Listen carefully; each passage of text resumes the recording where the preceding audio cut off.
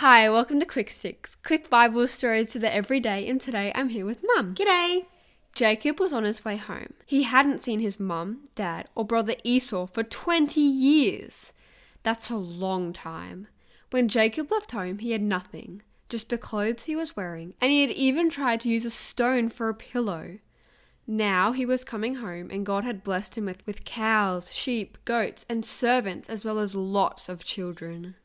On the way home, he camped by a river, and while he was there, a man came and told Jacob that his brother Esau was coming to meet him and had brought 400 men with him.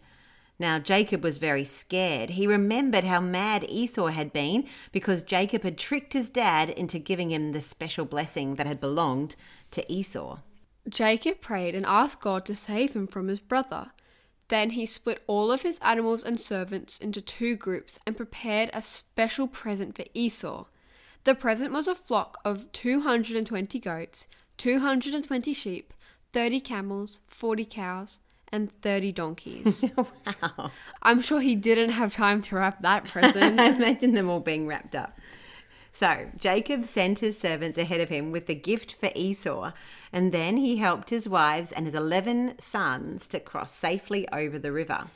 Then Jacob went back and sent everything else he owned over the river, and he was left alone in the camp. That night a man came and wrestled with Jacob until the sun was about to come up.